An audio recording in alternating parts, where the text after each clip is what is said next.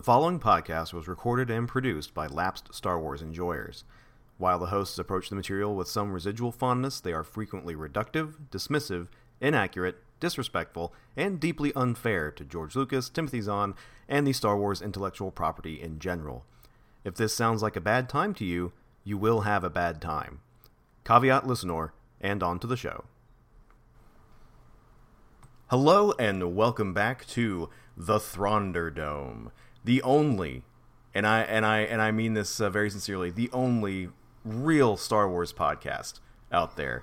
There may be some other people talking about Star Wars, but there is no one really delving into the true heart of Star Wars, which is, of course, Timothy Zahn's Thrawn trilogy, which we are going through with a fine-toothed comb.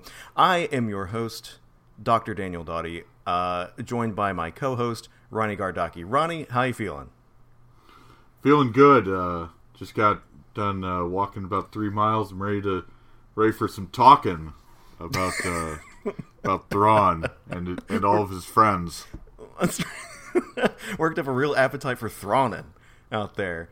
All right, well, I think this is an exciting milestone for the show because this is our first episode that does not have any kind of setup or bonus material that we're leading in with. We're not introducing anything or contextualizing anything. So we just get to jump right into Timothy Zahn's astounding crystalline mind palace that he has built for us here in Heir to the Empire, chapters 4 through 8. Let's just get into it. Let's see what our heroes are up to. And when I say heroes, I mean Thrawn and Captain Pellaeon, because chapter 4 opens with, I think, what might be, and correct me if I'm wrong, or if you've seen this anywhere else in Star Wars media, this might be the only time it's ever explained how long it takes to travel through space. Because the chapter opens saying it took the Chimera 5 days at 0.4 hyperspace to travel the 350 light years between Talon Karrde's planet and planet Wayland. And has it ever, in Star Wars, has it ever been even suggested how long it takes to go anywhere? Well, I mean, there's not like a 24-esque little clock in the corner of the screen telling you what time it is, so I guess not. It's just always I have no idea, how long does it take Luke to get to Dagobah in Empire Strikes Back? Is he sitting in that little X-Wing for days, or is it just hours? How long I don't know. And especially with the new movies, I noticed that especially, they were zooming around and I had no context for how long anything was taking. But it's a Star Wars. I mean, they don't have weekends or anything, so does it really matter how long things take? Yeah. They did not have a very strong labor movement in the Star Wars galaxy, so they don't have weekends like we do. One with the blood, sweat, and tears of your worker forebears. So anyway, Thrawn and Pellaeon, after having sort of negotiated a little deal with Talon Karrde about Karrde helping them acquire the force-suppressing salamanders, have arrived around... Oh, this is something I like, because, in the second paragraph, we've talked before about how Zahn isn't really good at describing what things look like or are. Yes, but he does a classic sci-fi writer tick, I think, of just saying, "Well, the Yalsamari are salamander-like," so it's basically saying, "Yeah, just picture a salamander, okay?" Right. Maybe there's a little frill on it, or maybe it's colored differently, but it's basically a salamander. It's described as fur-scaled, which I actually took a little while to try to think of what that would be like, and I still don't quite have it. Is it I don't know, maybe it's like a pangolin with fur sticking out between the scales? I don't know. Yeah, and I'm really not sure. Speaking of things that aren't described well, they're described as having, because Talon Karrde was aha, if you're moving them from the tree, they won't survive or whatever. But the boys down on the lab on the Star Destroyer figured out a way to have them on a portable frame, and it's just said that they're attached to a pipe, and attached frame were heavy. But there's no indication of how they were blasted heavy. They were blasted heavy, so presumably it's being worn around their necks, I guess, or on their backs. Is it like a mink stole? I don't. I thought it was kind of like a backpack, like when Luke had Yoda on his back. So there you go. We have established that in the Star Wars universe there is backpack tech, so that's probably what it is. So Thrawn and Palaeon and the little simpering Dobby, Rook, are on a shuttle. They're dropping down to the planet's surface, and as with like when this happens on Star Trek, I always think it's a little weird when they send their senior-most officers out into the unknown. But in this instance, it kind of makes sense because, of course, Thrawn is hoping to consult with the guardian of the Emperor's storehouse. You know, remember, they are there to get some kind of forbidden tech that's been hidden in a secret storehouse in a mountain there. So they fly down and land in the middle of a city, which I'm gonna read it. I'm gonna read it verbatim here. Interesting, Thrawn commented, looking out the viewports as he settled his Isalamiri backpack onto his shoulders. Okay, there we go. It's a backpack. There are at least 3 styles of architecture out there. Human, plus 2 different alien species. It's not often you see such diversity in the same planetary region, let alone side by side in the same city. In fact, that palace thing in front of us has itself incorporated elements from all 3 styles. And this is a great passage. This is a very It reads a lot passage. like a first draft, and like he put in the margins, like, add details later. Right, or like clean up grammar. Like, it's just really... And that's all we get. Like, I just think it's really funny that, like, part of what's interesting about this place is its architecture style. Like, Thrawn is interested in it. We, as a reader, are supposed to find that interesting as well, because Thrawn is also kind of a reader insert, as well as a Zahn insert. But we're not given anything. It has human-style architecture. Like, what the hell is that? Well, I think my favorite part of that passage is when he says that palace thing in front of us. That palace thing. That's definitely like a Zahn first draft, like, okay, come up with something better than that palace thing. Right. Not even palatial building or something. Like, there are any number of ways that a sophisticated, smooth talker like Thrawn would be able to put that. Anyway. Yeah, I was telling you, like, earlier, like, so far, Thrawn has been really precise in his language, and now he's just calling stuff things. That doohickey. That thing. I swear, if he calls something a thingy, like a Josh Whedon character, I'm quitting the podcast, and I'm not reading the book anymore. Throwing it down in a rage. So they get out of the shuttle. They step out into the city. It's deserted, or it appears to be deserted, but they have, like, their sensors tell them there's a bunch of people hiding in the buildings. And so Thrawn pulls out a little megaphone disc and does the "take me to your leader" bit, which nets him an arrow in the side. So someone shoots an arrow at him, and he was wearing body armor, so it bounces harmlessly off the body armor hidden beneath his white uniform. And Rook, of course, the bodyguard / assassin, whatever little alien guy, is he zeroes in on where that shot came from. It's a 2-story structure. Again, thank you, Timothy, for telling me that. Is it human architecture? I don't know. He doesn't say. So he just starts unloading his blaster gun on the thing and brings the whole building down, which I didn't know weapons like that were man-portable in Star Wars, but... I just like how long it takes for him to knock down the building, because it takes him 20 shots. That's right. Like, I mean, say what you will, it didn't take that much for the World Trade Center to go down. Like 2 planes.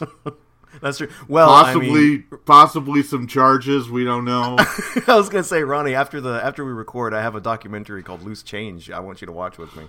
Yeah, it just seems like very anticlimactic. It's like, yeah, he can level a building in 20 shots. And also, like, I'm wondering, like, what is everyone doing while they're waiting for for this to go on? I don't know. Well, it reminds me of that Simpsons line where Milhouse is looking after Bart's factory, and he's like, well, first it started to fall over, and then it fell over. So yes, much like Bart's factory, the building falls over. This actually gets, and Thrawn does again, take me to your leader, and then someone says, I will take you to him, and steps out. And there's a guy described as wearing really an outfit that sounds exactly like, you remember in Star Trek the motion picture when they're getting the gang back together and they interrupt Dr. McCoy's disco bacchanalia, and he's like dressed with like that velour suit and with a scraggly beard and a huge medallion. That's what this guy's dressed like. That's who I'm picturing. Well, he kind of sounds like Obi-Wan Kenobi because he's like this guy with unkempt gray hair and a beard that I guess it's almost to the middle of his chest. It's the standard for and it covers up his medallion a little bit, which it was a nice. I think that was a funny detail to include. Thank you for including one detail, Mr. Zahn. It does kind of sound like that's kind of the bog standard like exiled Jedi outfit, I guess. That's something I found interesting. Actually, we talked about Jedi because I realized that this was the early '90s, so this was before they came up with the concept of Sith. So yes, this guy's supposed to be. This guy would obviously be a Sith now, but instead he's called a Dark Jedi. A Dark Jedi, and you know what's extra fun? I forget where I first read this, so I can't cite chapter and verse on it.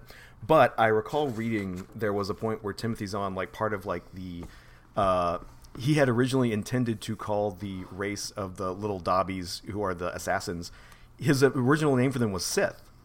Because because they have little hissy faces and stuff, so he calls them Sith. And then LucasArts told him to knock it off and don't use that word.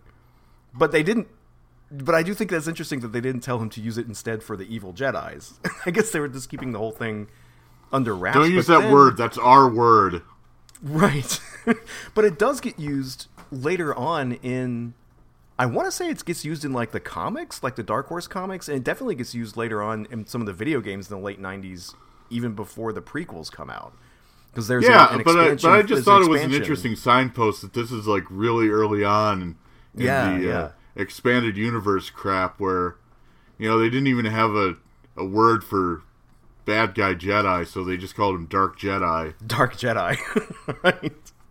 So this guy agrees to take them to the Guardian, and he leads them into the palace thing, as Thrawn put it, into a room which is filled with candles and with a big stone sarcophagus in it. It was a crypt. And so Thrawn is like, I see, so he is dead. And the old man is like, he is dead. Do you see all the candles, Grand Admiral Thrawn? I see them. The people must have honored him greatly. Honored him, the old man snorted gently. Hardly. Those candles mark the graves of off-worlders who have come here since his death. And so he says that he killed them all, just as I killed the Guardian, and he raises up his hands to force lightning. Thrawn and Pelayan and Rook, and is astonished when the lightning kind of disappears as it gets close to them. And I liked the scene for a couple of reasons. One, how much... Really, I mean, you can't help but think of the drill tweet about the candles budget. Because like, if you have 100 candles going, and those are all going, like he didn't know Thrawn was coming. This is just every day he lights hundreds of candles to honor all the people he blasted to death, I guess. It was just a really funny thing to think of. Like, I guess maybe he has his minions do it or something, but like it's just a really fun kind of little touch that he gives to the place. And I also love just how instantly he was ready to kill them too. just right away, right off the bat. But of course, one thing I noticed is that Zahn constantly refers to him as having like a regal face, and I'm just wondering, like, what exactly does a regal face mean? How can your face be regal? It doesn't mean anything. Like, yeah, like I mean, I guess a Habsburg jaw is a regal face technically. But that's probably not what he's talking about. Is it like a face that looks like it could be on money or something? Is it perhaps a dignified face? I don't know. That's the wonderful thing about Timothy Zahn is he really trusts the reader to use their imagination because he can't be bothered.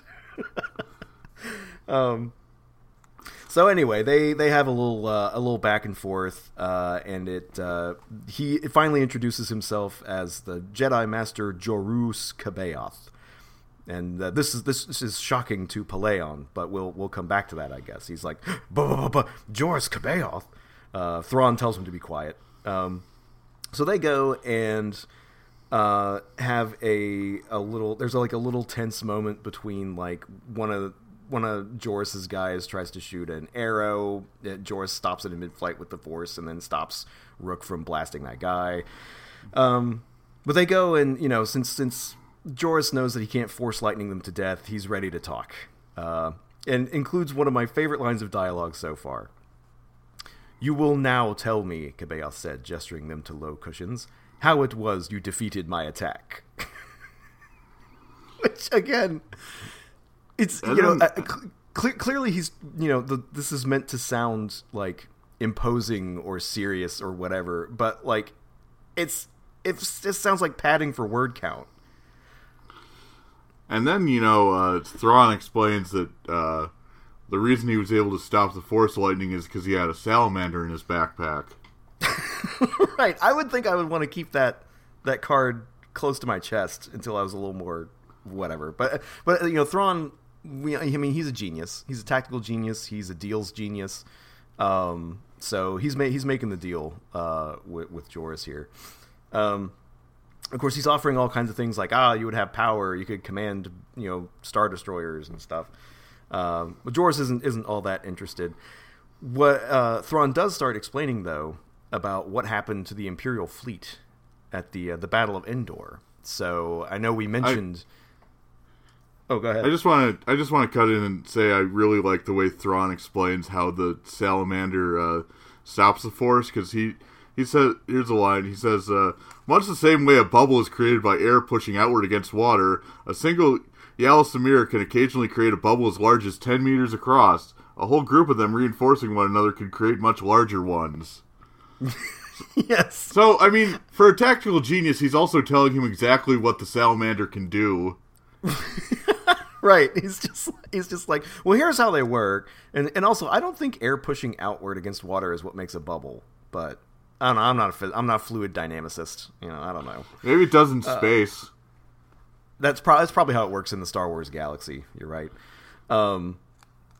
So there's some more back and forth. Thrawn explains that the Emperor had been using a kind of like force domination, like I guess Jedi mind trick on the entire Imperial Navy to get them to be good at their jobs. And so when he died, they stopped being good at their jobs. And Thrawn wants Joris to do that for him, as well as, there's other, Thrawn. There's always a lot of moving parts in his plans. But mostly that seems to be what he's after from Joris here, and also whatever's in the storehouse. Oh, that's right. So the technology he's after in the storehouse is a cloaking device. Apparently an experimental prototype cloaking device. So Joris is he's not going for it. He's like, I got a pretty sweet life here. I have my medallion. I have my candles. I get to boss these people around, What can you possibly Yeah, he says that he has the entire city is his to control. Right, he's got, an entire Empire, Best Buy warehouse of crap. And I do think he makes a good point that, Thrawn is like, but what if you could be the viceroy of an entire sector of the galaxy?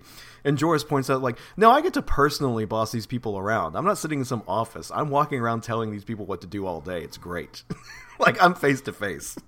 Yeah, it's real. I'm happy being a big fish in a small pond as opposed to a regular fish in a big pond. Right. Right. So Thrawn has to sweeten the deal by saying yeah, well, what about Jedi? How about those guys? What about Jedi babies? You interested? Because Joris thinks that all the Jedi have been wiped out. Right. But Thrawn informs him, no, there's actually there's this guy Luke Skywalker, and he has a sister, and the sister's pregnant. So that's ultimately 4 Jedi that you could boss around. It was really funny that they're saying and with them would come a special bonus because Leia Organa Solo is pregnant with twins. Cabeath inhaled sharply. Jedi twins? He hissed. They're really. I don't know anything about Jedi lore. Are twins supposed to be especially powerful, or can they do combo moves? I don't know, but he's very excited at the prospect. Twins are inherently fascinating. Mengele was interested in them for a reason. That's true. They are. They look alike. They speak in their own twin language. It's cool. It's weird. That's cool. That's yeah. And if there's one thing Joris enjoys, it's stuff that's cool and weird. Sorry. Well, I say Joris, but we'll have. So anyway, Joris is on board.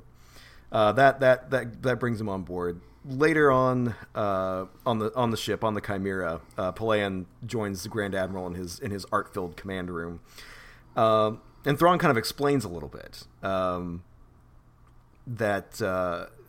Like it can't be Joris C'baoth because Joris C'baoth is dead. He was apparently part of a cadre of Jedi Masters who were on some sort of like mission to extend the authority of the Old Republic, and this was like they got Order 66 basically by the Emperor, but it was before the mass killing of. It was before the Clone Wars, even. So right. Well, I mean, you just have to remember that this is before like any of the prequel stuff was like set in stone. So. There was just like a stray reference to Clone Wars in the original trilogy, and that was about it. Right, that's all you had. Yeah, that comes up a little bit later. That it's not very crystallized yet. But anyway, Thrawn explains what's happening here. It's like, okay, so he's dead. Palayan's like, well, but who is it we have on board the Chimera? Thrawn finished the question for him. I should have thought that obvious. Joruus C'baoth. Note the telltale mispronunciation of the name Joris. Is a clone. So that's how you can tell? Telltale mispronunciation. Made up name. Fuck you. What's great is that I know of at least one other Star Wars media property that uses that conceit, because there's a Dark Horse comic series called Dark Empire, which features a clone of Luke called Luke with 2 U's. Also, I mean, that's the way you find out he's a clone. He can't pronounce his own name. He can't pronounce his own name. That's what every clone, I guess part of the, part of the cloning process is that you come out of the tube and you can't pronounce your own name, but you think you're the guy. I have no idea. No idea. I thought it was like an evidence that he was a clone, considering he's supposed to be like a Jedi Master, but he's just like this sort of deranged hobo who lives on a mountain. Right. Now, so speaking of deranged, and this is an element I thought was interesting, like you mentioned, like the idea of what the Clone Wars were had not yet sort of crystallized. Early in the war, in other words, Palayan said, swallowing hard. Let's see. The early clones, or at least those the fleet had faced, had been highly unstable, both mentally and emotionally, sometimes spectacularly so. So, again, this is back when the Clone Wars were imagined to have been a conflict between the Old Republic military and a bunch of clones, and not the Old Republic military using a bunch of clones to fight their wars for them, which is a really weird script flip. Like, it's very difficult to synopticize these, to use a little bit of biblical criticism terminology. But that was a very weird touch. I think that, along with the I don't know. Yeah, there are a lot of hints that were early on in the establishing of the extended universe, and in this one chapter, that's pretty funny. I never really understood why they needed a clone army, because space. So there's trillions of people. Like, couldn't you just have a draft or whatever? Right. I mean, there's the team. Just off the top of my head, there's the teeming slums of Nar Shaddaa. Boom. Conscripts there. How many honorable warrior races do you think were members of the Old Republic? They got to be dozens. I mean, come on. Recruiting should not be a problem. I guess we'll have to rewatch the prequels to see why they say they need clones. And I just remember Obi-Wan going to that planet with the Slenderman people, and there's oh yeah, some old Jedi commissioned a clone army, and well, there it is. There you go. And so, I mean, maybe it was just some fucking weird line item that some Jedi put in the Old Republic budget. And then they had to use it. some pork barrel deal. Yeah. Well, that's right. It was it was a kickback to the Slenderman people company. Those damn clone subsidies. Ultimately, what this all is, and like a lot of stuff in Star Wars, there was a line George Lucas wrote in the first movie to make it sound science fiction-y, and he didn't know what he meant by it. And there's an entire media empire later trying to square the circle of what this means. It's the same thing as what happened I don't know if you've ever been familiar with the debate around Han Solo's use of the word parsec in the first movie when they're in the Mos Eisley canteen, and he's like, the Mediterranean Falcon, the Millennium Falcon made the Kessel Run in under 12 parsecs. And that's a funny line because the parsec, of course, is a unit of distance. It's not a unit of time. But nerds have been arguing themselves in circles over why you would use it that way ever since, coming up with all sorts of stupid stuff. When the actual answer is George Lucas didn't know what the word meant. Right? Well, I know for a fact that, like, you know, all these Disney Star Wars movies, and, like, even the prequels to an extent, I mean, they've just been sort of, like, picking the bones of the original trilogy, like, looking for every stray line of dialogue or, you know, Wolfman in the background of the cantina, and, like, well, that's a guy, or, you know, I know that in the Solo movie that I barely remember, I mean, they explained what the Kessel Run was, so it's like, you know, just taking original lines from the movie and, like, well, we can make a scene out of that, I guess. Yeah, I'd be curious. I need to watch that Han Solo movie because, of course, I am a Ron Howard completist. You really don't. I mean, I watched all those. I watched all those movies over the course of 2 days, and, like, oh, that's all right. I can remember from Solo is that they have a really dumb reason for why he's called Han Solo. Because, you know, he gets his last name from Space Ellis Island, I guess. Right, that couldn't just be his name. No, it has to have a... Yeah. And then there's also, like, a character, I think, played by the Fleabag woman, Phoebe Waller-Bridges or whatever, who's, like, a robot and is, like, agitating for robot rights, and it's like, haha, funny, robots aren't people. It's the house elf thing all over again. It's like, you know, in the Harry Potter books where Hermione is, like, you know, trying to get the house elves suffrage, and they're like, oh, you silly pie in the sky. Literally leftist. Everyone treats it as a big joke. Like Harry Potter, the hero is like, that's funny, you idiot, you fucking pie in the sky liberal. Yeah, but you think these sentient creatures deserve rights? No wonder he became a cop. But anyway, yeah, so that kind of wraps up where we are with Thrawn at this point. So he's recruited his Dark Jedi. He's got his crazy clone, and he has the cloaking device. And they're being cagey about another almost trivial bit of technology. And Zahn's very cagey with that. We still don't know what that is.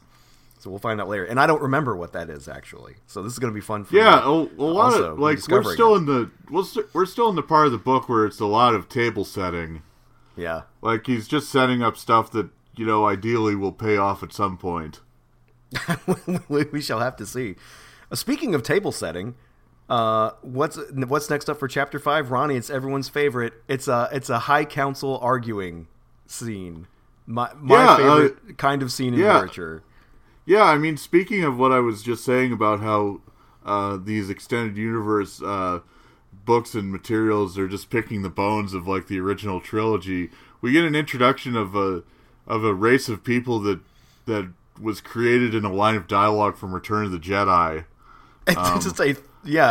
When I think Mon Mothma said, like, you know, many Bothans died to get us, like, the information about the second Death Star. Yeah. Well, now we get to see Bothans, and they're cow people, I guess. And we get to see that they are unscrupulously leveraging that heroic sacrifice for power on the council to Admiral Akbar's dismay. Because we have So Han Solo is giving his report about talking with Travis or Jarvis or whoever, the smuggler guy. Travis. Travis. How it didn't go all that well, in part because, of course, he's working closely with Admiral Akbar, who is, like, the scourge of the smugglers. There's something I like from the, like, first page of Chapter 5 where it says, Admiral Akbar's high-domed head bobbed twice in some indecipherable Calamarian gesture. Well, no, it's his head bobbing twice. I mean, you just described what it was. You just described it. It's not, I mean... You could just, he sounded a little disgusted and his head bobbed twice. Okay, I deciphered the gesture. It's a move, it's a motion they make when they're disgusted with you. I do like the, I mean, if not for the fact that, like, it's written in, like, third person, I sort of like the interpretation that, like, Han Solo's just really ignorant about other species. So he, like, sees a calamari nod his head and is like, I don't know what the hell that means. I don't know. What am I supposed to do with that? So anyway, so Admiral Akbar is kind of roasting Han's ass over failing again. Failure, the Bothan. Borsk Failure. Please get the first name. Borsk. Oh, sorry, Borsk Failure. That's right. Borsk Failure. He has violet eyes, like Elizabeth. What's her name? Elizabeth Taylor. Anyway, and cream-colored fur, just like Elizabeth Taylor. Elizabeth Taylor. So I'm picturing Elizabeth Taylor for this role. even though Borsk is a male, but you know, hey, it's the 21st century. Guys can be Elizabeth Taylor too. So that's right. Whatever. You know what? It's all about you know, whatever you want to be, really. And you're a Bothan, you know. So there's a little bit of, this is your standard, like, arguing around the conference table kind of scene. I hate those. I skip them whenever possible, whenever I'm reading a book, which meant I skipped a lot of Dune Messiah. But they kind of titter back and forth. It's basically just setting up that, like, the fractures within the New Republic, right? It's Akbar against the Bothans. Mon Mothma's tired of all of it. Leia I mean, it would be kind of boring, but they're like these little flourishes that I found, like, oddly funny, because there's a line where Han had little doubt that Failure would ultimately be shunted off to some relatively unimportant government post in the New Republic if it hadn't happened that the spies who discovered the existence and location of the Emperor's new Death Star had been a group of Failure's Bothans.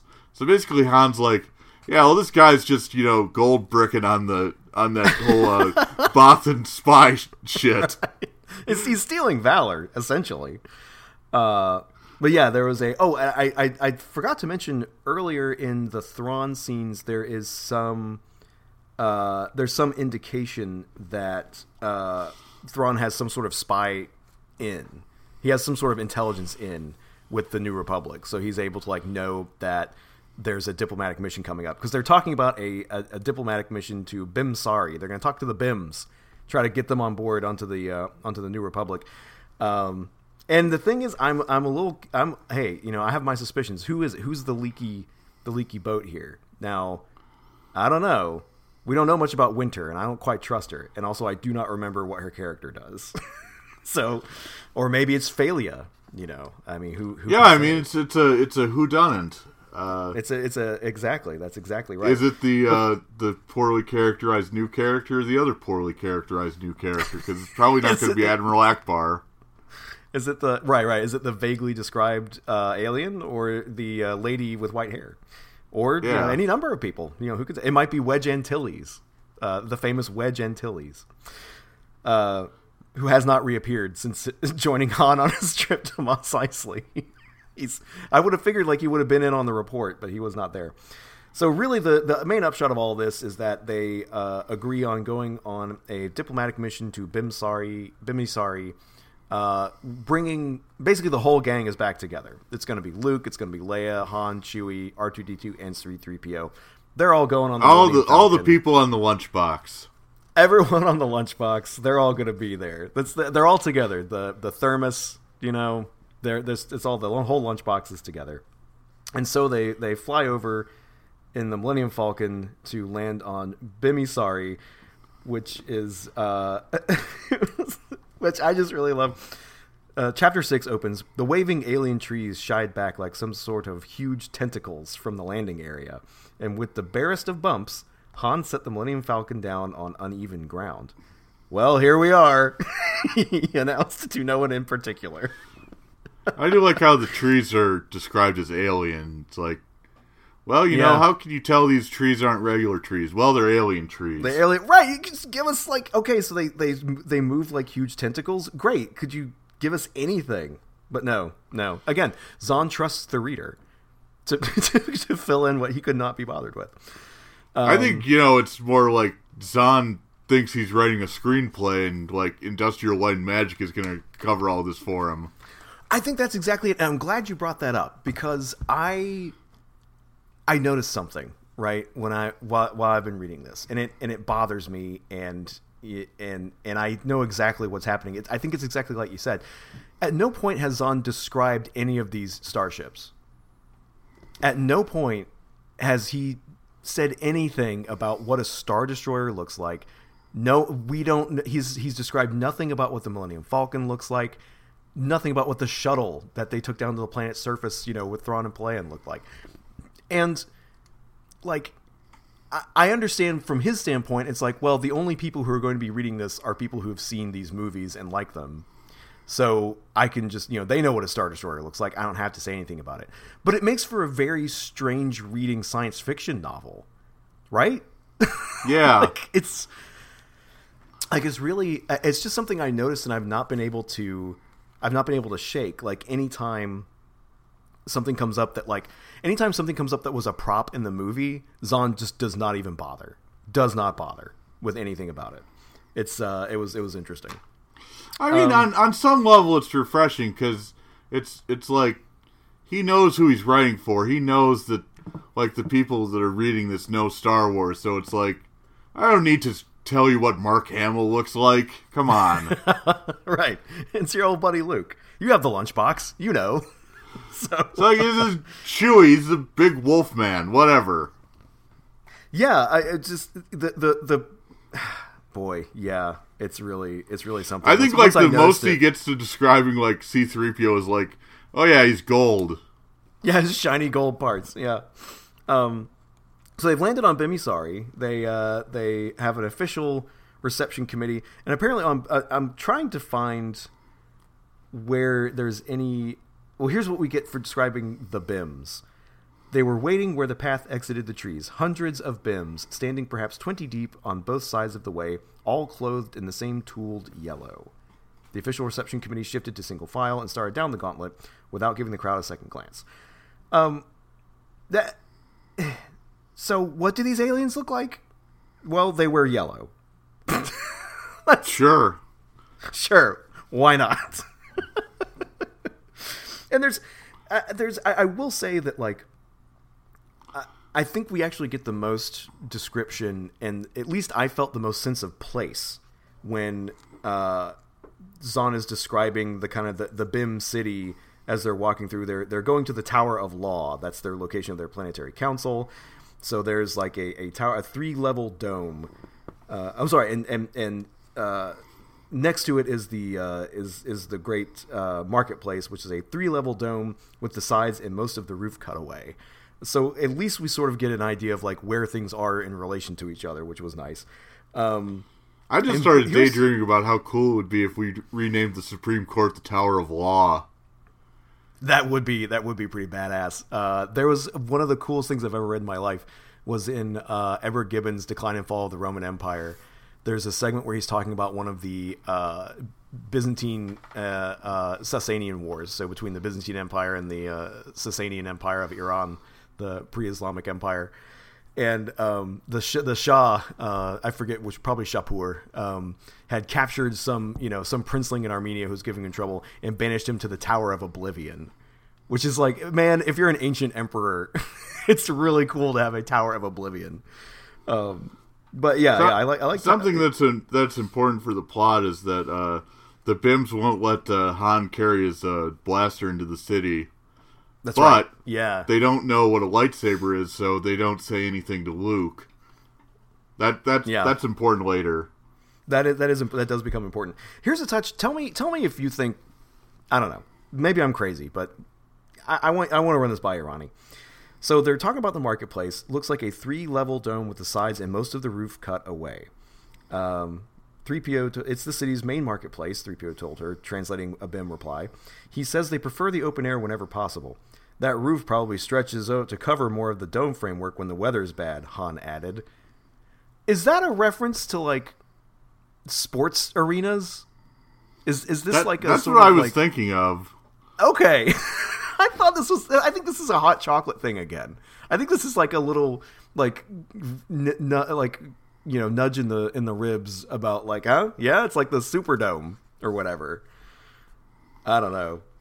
I thought it was odd. It'd be cool if there was a retractable dome. I think the BIMs would like that, because then they could just be covered when it was raining or whatever precipitation they get in BIM world. That's right. When the rain falls on the BIMs. Some sort of alien rain. Some sort of alien rain. So anyway, So BIM is a gun-free zone. So BIM you just know that violence is going to break out eventually. That's right, because that's what happens in every gun-free zone. No literal good guy with a gun available. That's right, to and moreover, they split them up. So Luke is like, they want Luke to come look at some artifacts in the Tower of Law, and for Leia and Han to go to the marketplace, right? I guess as like they're very proud of their marketplace, so they're going to tour around or something. There's a funny exchange where C-3PO says he says they would probably find it excessively dull. Frankly, if it's anything like marketplaces I've seen, then Han cuts it and says, I like marketplaces. Brusquely, his voice dark with suspicion. I like them a lot. And I enjoyed that because it's one of the few lines I've come through so far. I mean, obviously, like when I'm reading the book, I imagine the actors from the movie, but I could definitely like imagine Harrison Ford's line delivery of that. Yeah, that was actually kind of funny because they were trying to split Han and Leia up as well. It was like, oh, Han and Luke, you guys come see the thing, and Han's like, no, I'm sticking. I like marketplaces. That was pretty good. We'll give it. Hey, point for Zahn. Credit where it's due. So Luke agrees to like, all right, he doesn't want to, he doesn't sense any duplicity in them. Nothing beyond that of normal politics anyway. Huh? How about those clowns in Congress, Ronnie? Those clowns on Coruscant, eh? How about those clones in Congress? All right. Yeah. You think there's ever been a clone that was in like the Galactic Senate? Like, yeah. Well, I'm sure there was. I think I recall from the from the EU 90s stuff, there was a race of people who were all clones, and so like the entire population, it was like there were maybe 1 million different types of guys, and everyone was cloned from one of those guys. So man, I guess fucking prequel Clone Wars so boring because it's all just clones of Tamara Morrison. To us, like no like presence or amiability whatsoever. He's just some dude from New Zealand or whatever, and they're just clones of him. I mean, this is much more interesting. It's like apparently there were just clones of Jedi Masters that like that came out wrong. And, yes, and somehow they all survived like getting Deep Six, so now they're just flitting about the galaxy. I guess so. I don't know. I guess we'll learn more about clones as we go on. Here's a touch I thought was pretty funny. So our party has been split up. C-3PO's with Han and Leia in the marketplace. Well, they also can't they can't like go straight to negotiations because it said that the chief negotiator is sick. Oh, that's right. The chief negotiator is sick, so they're gonna waste some time in the marketplace. And they don't want to like risk George H.W. Bush throwing up on the Japanese Prime Minister or anything. The scene I would have liked to see, a BIM just chucking on Luke. Yeah. So here's what I thought was really funny. So C-3PO is translating the tour guide. It says the marketplace has been the same spot for over 200 years. And they're like admiring, like, oh yeah, it's very crowded. Lots of shoppers. Crowded with more than just locals too. Scattered throughout the sea of yellow-clad BIMs. Dashed aside, don't they ever wear any color? Dashed aside. He could see several other humans, a pair of Baratas, an Ishitib, a group of Yozumi, and something that looked vaguely like a Peonid. You can see why this place is worth getting into the New Republic, Leia murmured to him. Which is like, really, dog? The tax revenue from the flea market? Look at the world of commerce. In your galactic government? It's a hub of commerce. They're selling corn, mercantile goods. Yeah, and it's even saying that, like, there's metalware, there's looking at the metalware and a set of carving knives. Like, it's not even like it's like the stock market or something. It's literally like bits and bobs at the flea market. Also, this is kind of an aside, but, like, I don't remember, like, in the original trilogy, did they ever refer to anybody as human? I don't think so. No, I don't recall that ever happening. Yeah. It's very odd. I mean, well, it's just one of those things, like, this is also kind of an aside, but you'll notice, like the universe of Star Wars, you can't, like, sort of expect, like, anything, you can't, like, make any preconceptions, so, like, Zahn will introduce, like, concepts of, you know, Earth concepts, you know, just for sake of, like, being able to put together a metaphor. Like, he'll say something's like a hornet's nest, or, you know, something's at a snail's pace, and I'm thinking to myself, well, I don't know if hornets or snails exist in this universe. Right. Or am I supposed to believe they're mice and dogs? Like, what are we talking about here? I mean, I understand what he's doing, and, you know, I guess I prefer it to him, like, you know, this is like a Flaggerningen nest, or, you know, just nonsense words all over the place. But it just raises, like, those nerdy questions, like when people got up in arms in the Lord of the Rings movies when one of the orcs said, like, looks like meat's back on the menu, and, like, nerds lost their shit. It's like, why would orcs know what a menu is? There are no menus in Middle Earth.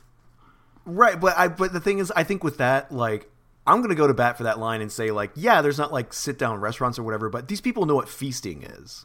They know what going to a feast is. And you could say, like, the menu for a feast, we're having, you know, roast boar and stuffed pheasant and all that. Like, I think the line makes sense. People have a limited notion of what the word menu can mean because, of course, they're conditioned by capitalism to conceive only of commercial exchanges and whatnot, and going to a store and buying a treat. I think a more pertinent example would be, I know in some movie Han Solo has the line where he tells the guy, like, I'll see you in hell. And yeah. Like, that's a real, like, well, we know that there's a different form of the afterlife in the Star Wars universe than our universe, so why would he know the colloquialism, I'll see you in hell? Right. Like, shouldn't it be like, I'll see you when you're a blue ghost guy? Well, except Han doesn't believe in blue ghosts. He doesn't believe in the Force.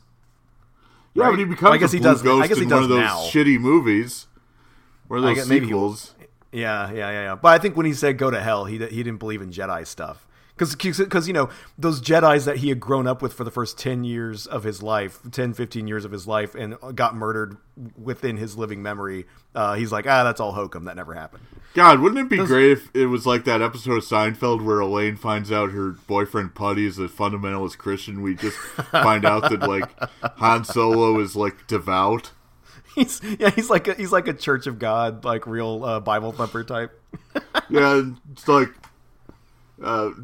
Leia asked him to do something. He's like, sorry, thou shalt not steal.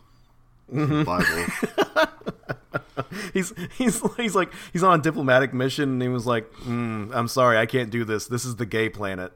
I don't think we should talk to these aliens. These are the gay aliens. But anyway, speaking of, like, you know, throwing in, you know, like, slow as a spliz splaz or whatever, there's a good one of those coming up. So they're in the marketplace, but their guide kind of melts away into all the other yellow-clad bims, and then a few aliens are kind of standing all around them. Short aliens, not much taller aliens. Than the bims. At least we get a little description, with steel gray skin, large dark eyes, and protruding jaws. So these are the same guys as Rook, our little... Yeah, they like, a later chapter confirms they are Naguri, and I'm wondering, like, was that, like, purposeful? Is like Zahn like revealing that at a later time that like they were Naguri the whole time, or were we supposed to already know that? I think it's set up to be like they are new to our heroes, but we the reader know. It's a bit of dramatic irony. We the reader know what they are. But he's so bad at descriptions. Like, I don't know who the hell these gray guys are. Right. There's no like diagnostic thing for us to be like, oh, that's Nogri. Like, we don't exactly know that ourselves as readers. In their hands they held Stokely sticks. And Han later explains this, and this is some of the greatest. I think this is one of the greatest sentences I've ever read in my life. Those things are called Stokely sticks. Shoot a spray net mist 200 meters with enough shock stun juice to take down a good-sized Gundark. Okay, sure. Stop, shock stun juice. I'm going to spray shock stun juice 200 meters out of my Stokely stick. All right. So anyway, it's just like bug spray or whatever. I guess. think it's supposed to be. It's supposed to be some kind of. It's for like taking down like big game, right? So it's like a trap. It sprays like spiderweb stuff. I guess it's like Spider-Man's squirty shit. Yeah, I definitely have a note like that in a later chapter that it's like just Spider-Man crap. It's Spider-Man goop. Yeah. So that's the big. That's the cutoff there. So yeah, they surround the gang and like are trying to like move them down a ramp. Right. And Leia has gotten the psychic word from Luke that like, oh no, Luke is under attack too. And so then that's chapter 7 is Luke's experience that he heard Leia call out through the Force, help. And he and here's my first note for that is isn't this Jedi mind sharing crap just what twins naturally have? That's a good point. That's you always hear those stories about like I knew when my twin got into a car accident before I got the phone call or whatever. Right. So yeah, I mean either they're just regular twins or all twins are Jedis. So yeah, maybe I don't know. Make with that what you will. I mean, we have a mutual friend with who has twins. Maybe we should find out if they got like they can move X-wings or whatever. We should find that's she's in a real world of hurt if they do have mind powers. Those little adorable scamps. So Luke was over there being bored and pretending to be interested in the ancient tapestries that they were showing him on the top floor of the Tower of Law. And so he gets he also gets ambushed, right? There's some more of the Nogri with some Stokely sticks. Luke has a little standoff moment there. He like is sort of trying to figure out like how to best approach this. He's trying not to kill him, but this chapter has the most egregious fan service like Family Guy cutaway bullshit I've seen so far, which is the following passage of like Luke clenched his teeth, a memory of his brief skiff battle encounter with Boba Fett flashing through his mind. Wrapped in the bounty hunter's smart rope, he'd escaped only by snapping the cable with a deflected blaster shot, but there would be no blasters to try that trick with. Yep. So it's a completely unnecessary paragraph of just, hey, remember that time from Return of the Jedi when that happened? And then they played his death for laughs. Yeah, it's cool. Like, and I have to believe like this is the early 90s, like Boba Fett isn't probably like at the height of his popularity. He doesn't have his own TV show for example, but yeah. Nerds already cotton to like, being obsessed with him. So this is just egregious fan service. It's like, what does Boba Fett have to do with this? Yeah, it's Luke remembering his long history of getting into scraps and fights. And of course there's no remember shots. That fight that is nothing like this fight? It reminds me of that. Ooh, I won't have any blasters. Yeah, if only I had a blaster, then this situation would be appropriate. I like this. For that matter, he wasn't absolutely sure what his lightsaber could do directly against the sprays. It would be like trying to cut through a rope that was continually recreating itself. Like, yeah, all right. So anyway, Luke... or rather, like trying to cut 7 such ropes. And that's... Reader, I would like to point out, that is its own paragraph. That sentence, that aside, is not. It's its own paragraph in the text and I don't know why. Oh, boy, I do like how book. Luke and the Noguri just basically destroy these priceless, these priceless ancient tapestries. exemplars of BIM history. Just these tapestries of yellow-clad people standing in a line, I presume, because that's all we know that BIMs like to do. This is like going to the Royal Museum and just throwing people through the Magna Carta. I would do that. I would love to destroy some piece of English heritage that way. Anyway, we can't have the Irish History Museum of car bombs and whiskey glasses. Whatever the hell culture you have. All right, leaving that aside, I need to educate you. We'll come back to that, but that'll be a Beyond Thunderdome segment. The Irish good or bad? Is Daniel's educating Ronnie on the troubles. So anyway, Luke manages to get out of his ambush. He cuts those guys, cuts them in half. Lightsaber slicing and dicing all over the place. And then extends his mind out through the Force and lets Leia know, oh, he's free. He's on his way. So it's a matter of Luke or Han just needs to buy some time, and his big plan to buy some time is to steal a bunch of jewelry. So like to make a ruckus, because right now they're still the Nogri are kind of closing in on them, but they don't want to start a riot or anything, right? But they're sort of closing in on them.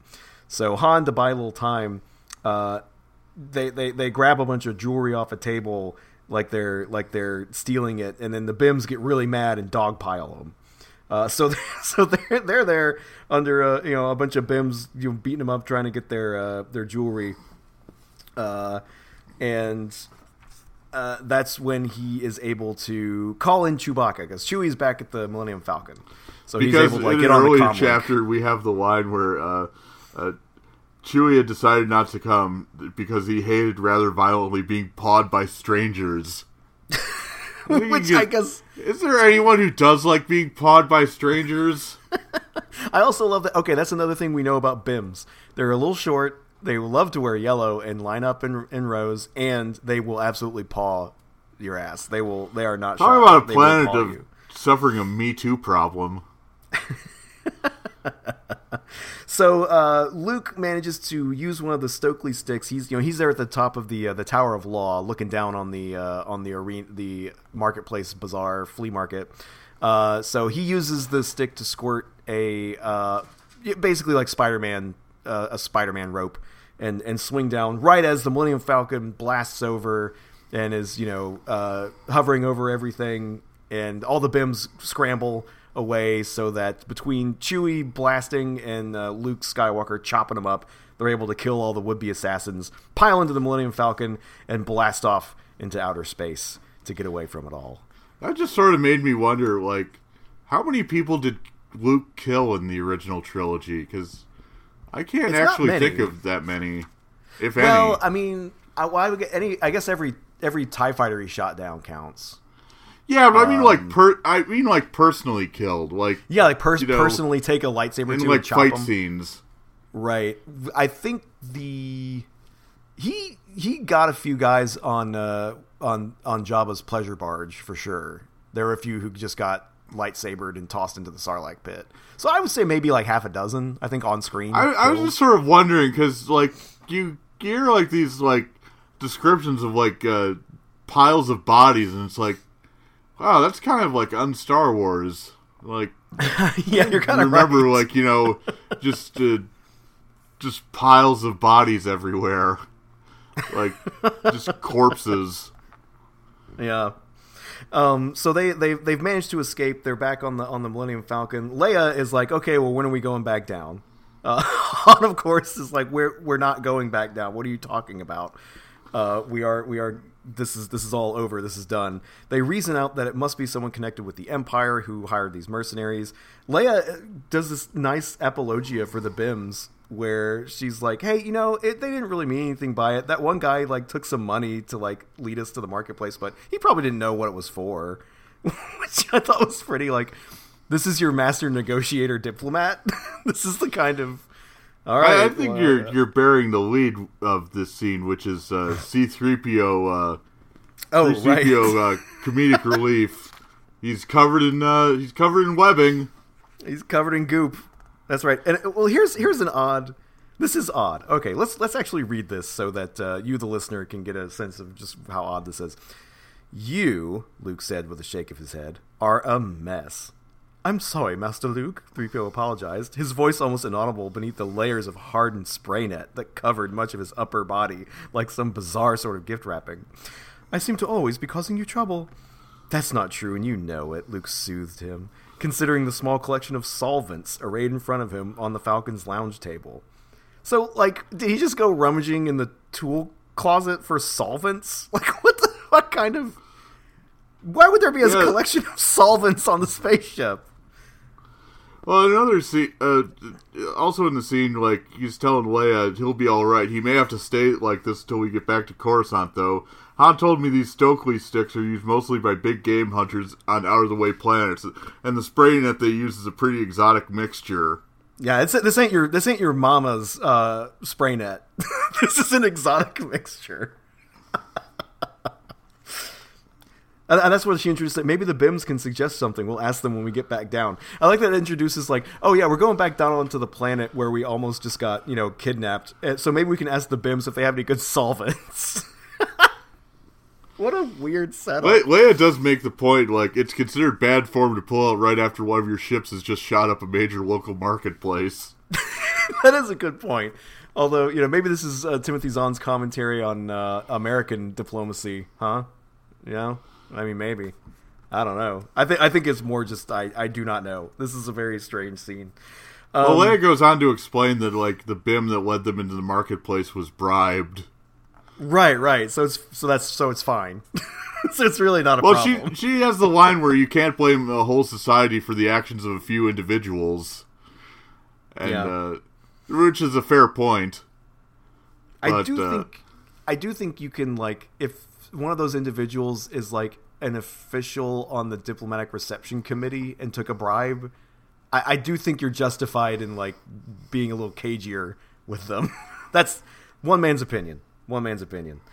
And I thought this was interesting. Yeah, Leia and Han argue a bit about, like, because Han, like, took them to light speed, like, 2 minutes ago, and Leia had, like, told the BIMs that they would be right back down. We'll be right back, yeah. Alas. And he says, speaking of our pals, Luke says, did either of you happen to ask the BIMs who or what they were? The BIMs didn't know, Leia said. I've certainly never seen anything like them. We can check the Imperial archives when we get back to Coruscant, Han said, feeling gingerly at one cheek where a bruise was already becoming visible.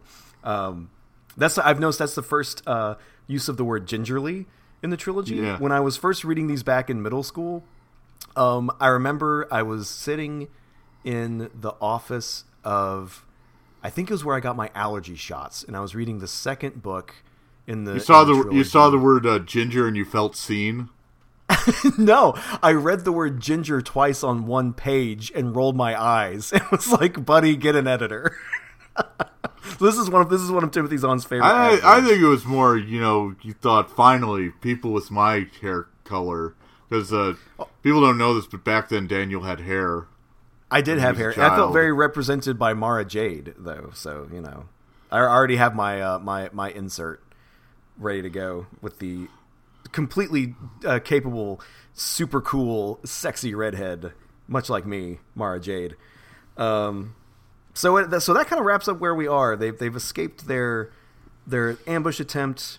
They're trying to, which of course was ordered by Admiral Thrawn, who knew where they were going to be. So, got to work on that OPSEC. We do get a couple more Family Guy cutaways that I want to note. Sure. Where a memory flashed through Luke's mind. Han and the Falcon sweeping right through the middle of that first Death Star battle to shoot Darth Vader's fighters off his back. Right. And then, like, closing out the chapter is like a brief discussion of, when is Leia finally going to get a lightsaber? Which, in real life, the answer is never. But I mean, they're sort of like, Yeah, she'll get one.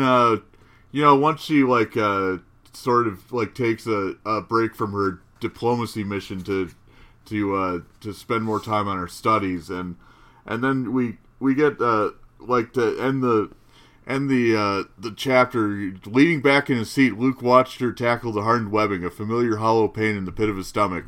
I took it upon myself, Ben Kenobi had said about Darth Vader, to train him as a Jedi. I thought I could instruct him just as well as Yoda. I was wrong. The words echoed through Luke's mind all the way to Coruscant. So again, it's just a flashback to shit that happened in the original trilogy, and just Luke thinking well, what if my sister turns out like my dad? Right. What if I turn her into my dad? Ugh. Yeah. Yeah. Think about that, folks. So that's where we are in this. That's chapters 4 through 7 of Heir to the Empire. How are you feeling, Ronnie? How's this shaping up for you? I mean, there's not a whole. I mean, we talked at length, but all told, there's not a whole lot going on in these chapters. It's mostly just setting the table for what's going to happen later. I mean, it's mainly just Thrawn doing part 2 of his plan, and a failed diplomatic mission that lasted 3 seconds. was instantly derailed by a flea market ambush, as happens, as these often are. I mean, hey, that's what happened in Gymkata. Remember that part? Yeah. Which Gymkata came out a few years before this was written, so I think maybe Timothy Zahn owes a little debt of inspiration to Kurt Thomas, star of Gymkata. Yes. But anyway, yeah, you're right. It's a lot of table setting. There's still not a lot of moving parts exactly. At least we have our Dark Jedi. We did have the introduction of a Dark Jedi and a whole lot of weird Zahnisms. So I think we still had a lot of fun this episode, even though not a lot happened. But this does bring I do like that. I do like that Zahn it evinces a level of confidence. He can go 4 chapters without going back to Talon Card and Mara Jade. He'll just let that hang for a while. Right. Yeah, you're right, because it when it started out, it did seem like we were going to rotate among these 3 points of view, but yeah, they kind of dropped the Talon Card angle pretty quick. So I don't know, maybe they'll come back to him. I remember Talon Card and Mara Jade being more of a thing in the second book, so it might be a minute before we come back to them.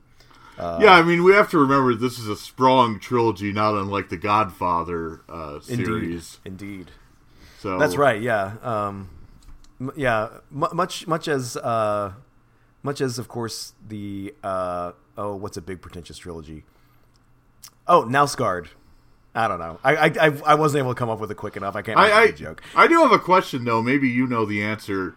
Was this always supposed to be a trilogy of books, or was it the original Star Wars, where there was just the first one and it was successful enough to get a sequel? No, it was conceived of as a trilogy. In fact, it was conceived of directly as a sequel trilogy. The idea being that you were making a trilogy as a sequel to the trilogy. It wasn't a matter of I'm making a sequel to Return of the Jedi. He was going to be I'm writing a sequel to the Star Wars trilogy as a trilogy. I was just curious because I think it's just a recent thing that especially films will set out to create a trilogy of films, right? As opposed to just being successful enough to get a sequel, right? So that's why you end up with first movies that are basically just set up for things that will be more interesting later, and that's why I always love the movies that aren't successful enough to actually achieve the trilogy of movies that they clearly set up. Those are always a lot of fun. All those YA trilogies that crash and burn, or maybe my favorite example, which is the Divergent quadrilogy, that the third movie did so poorly that they first of all were just gonna move the fourth movie to be on Cinemax or whatever.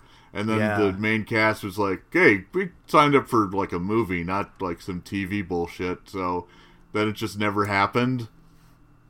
Yeah, that was pretty funny. I do like that they went with the and you know what they if they had just like, well, I don't know, was one where the books were a quadrilogy, right? Or the books were a trilogy, but this was also in that time where you would take the last book and you would split it into two. Right. Oh, they really fucked themselves with that one. That's hilarious. Oh boy, that's what happens when you don't film the last two movies back to back. That's right. Well, speaking of splitting things apart, we have come to the portion of the show where Ronnie and I enter the Thronder Dome to hash out all of life's most pressing conflicts between myself and him, in the hopes of achieving, of course, perhaps a greater understanding in friendship, or at the very least, victory over our opponents on the field of the battle of the mind. Ronnie, what is our topic in the Thronder Dome today? Seafood. Seafood. Hey, here's the thing. When I see food, I don't eat it. Seafood, not happening. Terrible. Well, I disagree with you. I think seafood is delicious. It's ethically sound because fish don't have feelings. I mean, you're always reading those news stories like, oh, it turns out pigs have more intelligence than you would think, or like they can feel pain, or they have emotional intelligence. You never hear of like, yeah, the halibut really has opinions on Israel. No, I mean it's just like that the Quint speech in Jaws about the shark having lifeless eyes like a doll's eyes, and that qualifies for all fish. They're unfeeling, evolutionarily dead-ended monsters. So it's okay to eat them. Well, not to get into, I'm not going to launch into an impassioned defense of the fish as a highly successful evolutionary form. But here's what I'm going to say about it. All right, seafood, this stuff does not belong to us. Okay, this belongs to the deep. All right, it needs to stay down there. We are humans. We are savanna apes. We are not meant to go delving into the wide seas to find critters to eat. It's not for us. We shouldn't touch them. Also, it's gross. I'm sorry. I'm going to say it. It's gross. Seafood, I'm just not going to go for it. It's wrong. It's not right. We should be eating chickens, maybe some goats. I don't know. Stuff that's kind of like I can go and find on land somewhere. I don't like the idea of eating something that required just any number of industrial tools to acquire. It's almost like eating oil, right? Like you got some trawler out there and scoop up all the halibuts and shrimps and stuff. I'm not going for it. Leave that stuff in the ocean where it belongs. Well, how about this? What do we have to drink to survive? Water. What's in water? Fish. You get a drink of water, you get a meal with it. Ronnie, you've really done the end run around me again. I don't really have a rebuttal for that. I will say I do wonder about the ecological consequences of like just dragging up a huge amount of biomass from the ocean and eating it and leaving it on land. Like, does it ever get back to the ocean? Do those nutrients ever make it back? Like, I guess when we like flush our sewage into the ocean, maybe that's how we give it back. It seems, I don't know. I don't like the idea of hauling a bunch of nutritive elements out of the ocean. But, I think science has shown us that the oceans are just fine. That was the big... I think you're right. I remember reading the big scientific report where it said everything is A-okay. Scientists love chiming in to say, don't worry about it. Yeah, I mean, there's so much. I mean, Earth is 2/3 water, so ideally our diet should be 2/3 fish, right? I guess if you're going by the percentages, here's the compromise I will offer you, Ronnie. I will go to a seafood restaurant with you. I think that would be a fun time. It would be a good date. But as far as I'm concerned, the only seafood I'm eating is a basket of hush puppies. And there's a sound of here's my gavel. Knock knock. Debate is concluded, and as always, we leave it up to the listener to decide who won in this round in the Thronder Dome in our ongoing battle of the mind between myself and Ronnie. All right, man. Any final thoughts before we close out this episode? No, I think we've done a thorough job of getting into the mind of Timothy Zahn when he wrote this tome. Mm-hmm. and it is a tome. He probably thought of it as that when he wrote it. Yeah, I'm looking forward to see where this is going. We have, it's a lot of table setting, but we'll see. As Grand Admiral Thrawn might say, the chess pieces are on the board, Ronald. Let us see how they move. Yeah, I mean, chess is something that I could exists write in this. Star Wars, right? I mean, they had the 3D chess in the first one that they were playing on the Millennium Falcon. Moreover, the name of Thrawn's alien species is Chiss. I mean, that's a coincidence. That's just like an Eagleheart joke where Chris Elliott's character is supposed to come up with an alias for himself, and he just says his name is Chiss or Crisp. Yeah, I think so. Well, anyway, thank you for joining us for going over Heir to the Empire chapters 4 through 7. We will be back next time, starting with chapter 8, and I haven't yet determined how long we'll be reading that, so I guess we'll just consider it open-ended. Yeah, we will see y'all next time in the amazing world of Timothy Zahn. Okay, goodbye.